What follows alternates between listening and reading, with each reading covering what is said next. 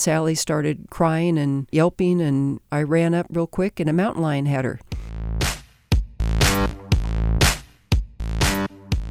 Hey guys, I'm Ezra David Romero. And I'm Carrie Klein. This is Outdoorsy, a podcast from Valley Public Radio. We take you to wild places in Central California and introduce you to people who explore them.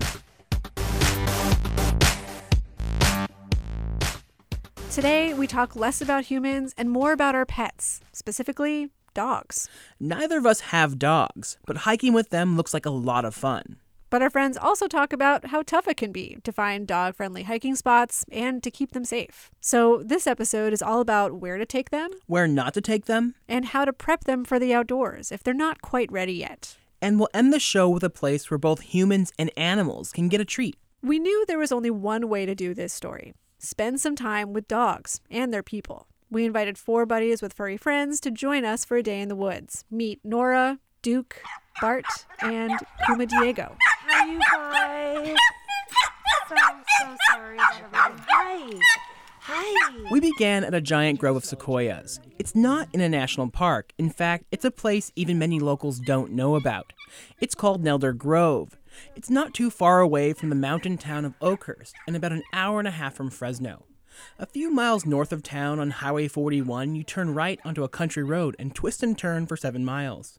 We met up with Brenda Negley, a local volunteer and guide with a long history in this area. My grandparents were the first volunteer hosts up here at Nelder Grove. Actually, there's a tree up here named after them. That tree is the Hawksworth tree. My husband proposed to me under that tree. Brenda's worked here as a camp host for 8 years, and she even wrote a book about the area. She says this grove of 99 sequoia trees has seen a lot of change. 10 to 15,000 years ago, the North Fork Mono lived and traveled through here. 5,000 years ago, it was the Southern Sierra Miwok.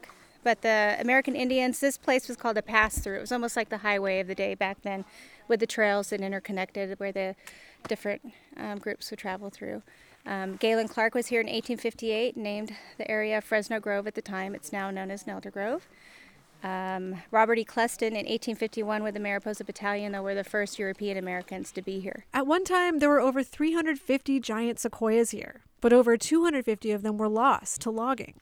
In the late 1800s, John Muir stumbled upon this wilderness while he was trekking across the Sierra Nevada, and he found something surprising, a cabin with a man living in it. So he met John Nelder. John Nelder had just finished building his cabin up in Nelder Basin, and that's where they both met. And then he stayed here for about a week and a half while John Nelder and John Muir explored the grove, and Nelder showed him the trees, his pet trees, everything unique to the grove. The area features interpretive trails with log cabins from that era and a really cool handmade replica of the grove, complete with topography and trees. Today, the grove is protected from logging, but felled trees still scar the landscape, slowly decomposing. So here at the Interpretive Center, we have a giant stump. I call it the big stump. And then off to, southwest is a giant log. So that log that you see right there came from this stump. That log's been on the ground for 150 years, still has not decomposed. It is solid. That history was interesting to the humans among us, but after a long conversation, the dogs were ready to go. We took them on a 1.5-mile hike and stopped at a sequoia tree that had been hollowed out by lightning. Feels so good. The shade. Right. Let's have lunch inside this tree. Yeah, right? We could totally do that. We munched on sandwiches and snacks while the dogs caught their breath. We decided to take this opportunity to talk about dog-friendly hiking. Finding places to take your dogs in the outdoors can be surprisingly hard because every type of land has different guidelines. In Kings Canyon, Sequoia, and Yosemite National Parks, dogs have to be on leash and generally can't go on trails. But in wilderness areas, places owned by the Bureau of Land Management, and in Forest Service lands, like Nelder Grove, dogs are welcome and sometimes allowed off-leash.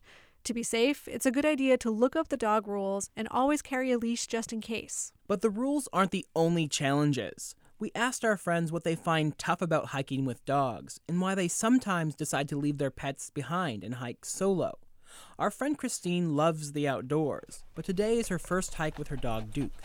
Duke is an adorable little furball, and Christine's worried that he'll look delicious to wild animals. The first thought that comes to mind for me is, what's a wildlife situation like out here animal-wise? All right. On the other side of the spectrum, our friend Michelle takes her dog Bart into the wilderness about once a week, She's had the time and experience to solve the challenges she comes up against.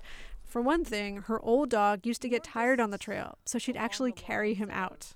Her new dog, Bart, can't go on trails in national parks, so she's found dozens of other nice dog hikes, like Shaver Lake, Courtright Reservoir, Toll House, and her favorite, the Eastern Sierra. And what's maybe most impressive is the training she's found to help Bart behave in the outdoors, including rattlesnake aversion therapy, which involves an electric collar. They then have these rattlesnakes in these containers. So they take them to a couple different containers, and when they get to the container that has a snake, they'd use the collar up at a pretty high level to do negative reinforcement, and then they run. So they teach the dog to, if they smell the rattlesnake, to run instead of staying right there. So it's good because they teach them what the smell, what they sound like, and what they move like. So if they see it out in the wild, they're not going to go, oh, what's that? Like, Bart's a hunting breed. He doesn't need to be going hunting rattlesnakes. This training thing, it hit a note for our friend Mackenzie, whose dog Nora is unpredictable and sometimes uncontrollable. She's an entirely different dog off the leash than she is on the leash. On the leash, she's anxious, she's pulling, she's jumping on people. You take her off and she just is free. My right arm is probably way more muscular than my left at this point, just from walking her. There's a stupid joke that everyone's always like rolling their window down and they're like, you walking the dog or is the dog walking you, sort of thing, every time I walk her at home, because she is pretty strong. So yeah, I'm not interested in a leash walk. If I don't do it unless I have to. Mackenzie's concern is a pretty common one: how to control your dog so you both enjoy the outdoors. We wanted to know the answer too. So a few days after the hike, we interviewed Candace Gregory. She's a retired firefighter and a writer based near Oakhurst who blogs about hiking with her dog. My dog is Sally E. Smith. Every dog needs to have a last name and a middle name. And she's a Weimaraner, and she's 5 years old. Candace has been hiking with Sally for years, all throughout the valley and the Sierra Nevada. She says the keys to making a dog wilderness ready are understanding your dog and training it. I think training is a biggie. And Sally went to training. So I'm not perfect at training dogs by a long ways. If they haven't been out on leash and haven't been on hikes or walks, keeping them on leash and in control is an important thing. And some dogs don't play well with others. But knowing your dog is probably the best advice I can have, and knowing their limitations. And sometimes you'll see dogs out on the trail that have muzzles on them, and it's not because they're necessarily mean dogs, but it's because that owner is being responsible and making sure that that dog doesn't have an opportunity to do something bad. And many, many times it's you that need the training and not the dog. Yeah, well, that's an interesting point. Tell us more about that. You know, a lot of times I think when a dog trainer trains a dog really would like to please and do well. But sometimes we don't know how to make that happen. And a trainer has been around the block many, many times and seen all different kinds of things, and they can see what you're doing wrong and help you give good, clear, consistent cues to your dog. It may sound pretty basic, but Candace reminds us it's important to pack supplies for your dog. Not just water and food, but maybe a water filtration system and a lightweight water bowl. She also carries a doggy first aid kit, ointment for sore paws, and little dog booties. Talk to me about the boots that you put on your dog. Okay. Are those actual little boots? Like they sure are. Boots? I should have brought some to show you. I mean, Sally has outfits. and so she has different boots to go with her outfits, too. So she has some real thin ones that are more, I carry in a pack as a backup emergency in case I have to put them on. And she also has snow boots that go up to her knees. She has bright orange boots that she can do a whole hike on the whole day in, and they have a little grippy thing on the bottom, kind of like our Vibram soles. So she doesn't mind being all decked out? Sally, I think she likes it. Yeah, it's because some dogs I probably wouldn't like to have things on their feet. Oh, the first time I put them on Sally, and if you put them on your dog the first time, it is hilarious. Have your video ready, because they are stepping high and prancing, and it's weird, but they get used to it pretty darn quick. Okay, so we've talked about training, food, and water, sweaters and boots, maybe, but what about Christine's question? Are dogs really in danger? Yeah, she has an answer for that, and it's actually a little tough to hear. Well, there are animals around, and there are animals that like to eat our animals. And Sally's had one of those experiences. Sally is a very lucky dog. A couple years ago, we were hiking up at Shut-Eye Pass, which is in the Sierra National Forest above Bass Lake. And Sally was walking about 20 feet or so out in front of me, and we had 4 hikers that day following an old dozer trail. There was a low spot on the dozer trail, and Sally started crying and yelping, and I ran up real quick, and a mountain lion had her. It had Sally's head in its mouth and was trying to break its neck. It had all of its feet and claws hooked into Sally and wasn't letting her go. And as I was yelling at the mountain lion, it gave me just the nastiest look. And I started backing away. I figured Sally was a goner. And I wasn't running away. I was just slowly backing away. And then my hiking partner, Rick, ran up with his hiking pole and started beating on the mountain lion. And the mountain lion did let go of Sally. And I had Sally heel, and we backed out and walked back to the car. She had lots and lots of stitches, and her personality didn't change, and she still lives hiking and all, but I'm a little more cautious taking Sally in mountain lion country. I don't blame the mountain lion at all for the attack. It was doing what it did, and we were in that mountain lion's backyard. But there are other hazards out there also, such as rattlesnakes and other critters, and those are hazards that I try to make people aware of in the blog so that they can decide whether that's a good hike for their dog or maybe keep the dog on leash. You should always have control of your dog, even when you're out in the woods. And some dogs are more controllable than others on leash and off leash.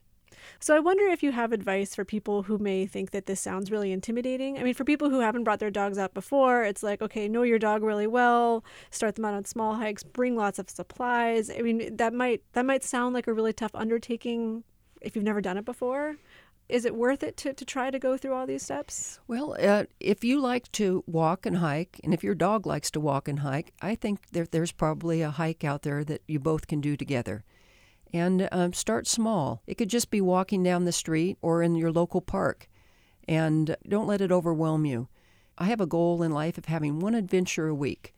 And when you go out on a hike, I like to have unexpecteds, not mountain lion attacks, but being open to looking and seeing what you're experiencing out there on the hike, whether it's a beautiful fall leaf or a reflection in a creek or the snow-covered mountains. To me, you kind of get these awe moments when you see something unexpected. And sometimes your dog helps you find those things. They may find something that you would have missed, and both of you experiencing that together kind of makes it a fun hike for myself.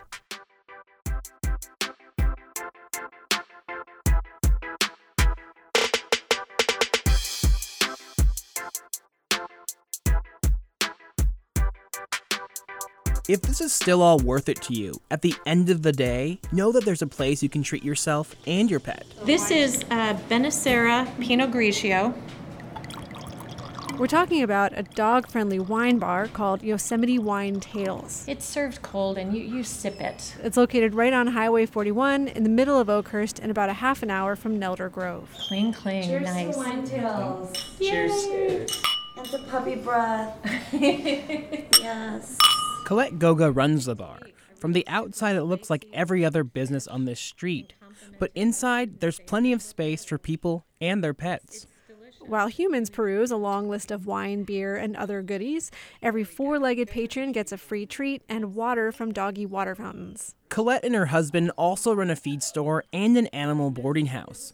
They love helping animals and their owners. I have taken those two passions and then turned it into a place where people can come, sit down, and maybe explore wines that they, under normal circumstances, wouldn't necessarily drink. If you're a Chardonnay fan, then it's time to come to Yosemite Wine Tales and try a Malbec or a blend or maybe something sweet, where we aren't pretentious. We're not going to tell you what to drink first, second, and third, but I will offer things that I believe will appeal to different individuals based on their tastes, wants, needs, desires. And we do offer craft beer. Are you still going to try it? Just bark at me. I think he's saying he's thirsty. While we're sipping wine, the dogs get a little restless, but Colette knows what to do. She walks over to a few tables covered with what looks like pastries and cookies. So all those delicious things in the window are not for us? They are not. And aren't they amazingly wonderful looking? I mean, really and truly, the cannolis look like cannolis. There are cinnamon rolls that genuinely look like cinnamon rolls. There's little truffle things. Those are all doggy cookies. Did Auntie say cookie? Just right for Nora. Don't get jealous. Cinnamon roll. Oh, thank you. Say thank you. Nom, nom. And as we move on to red wine, Colette tells us more about her motivation for opening this dog-friendly wine bar. It all comes back to her relationship with her dog. The passion that people have for their animals and wanting to take them with them wherever they go. And that relationship between, I call them fur kids and their owners, it's a bond, and it's amazing. So the marriage there is to have people come in and enjoy a beer or a glass of wine and have their pet legitimately able to come in and just be without having to label it a service dog or something to that effect. So why? The answer is because I love my dog, and I am paying that forward. I think most people that have dogs have that same passion for their fur kid, and they want to go everywhere. I could be wrong. I don't think so, but I could be. And that's today's show. Check out our website for other dog-friendly hikes in the Central Valley and share a picture with your dog or your favorite hiking spot on Instagram or Twitter. We're at Outdoorsy Pod on both. Our editor is Joe Moore, and we had engineering help from Don Weaver. Our music is by Kevin MacLeod and Ben Sound. Stay tuned for future shows when we visit other wild places and interview the people who love them. For Outdoorsy, I'm Carrie Klein. And I'm Ezra David Romero. Thanks for listening. See ya. Bye.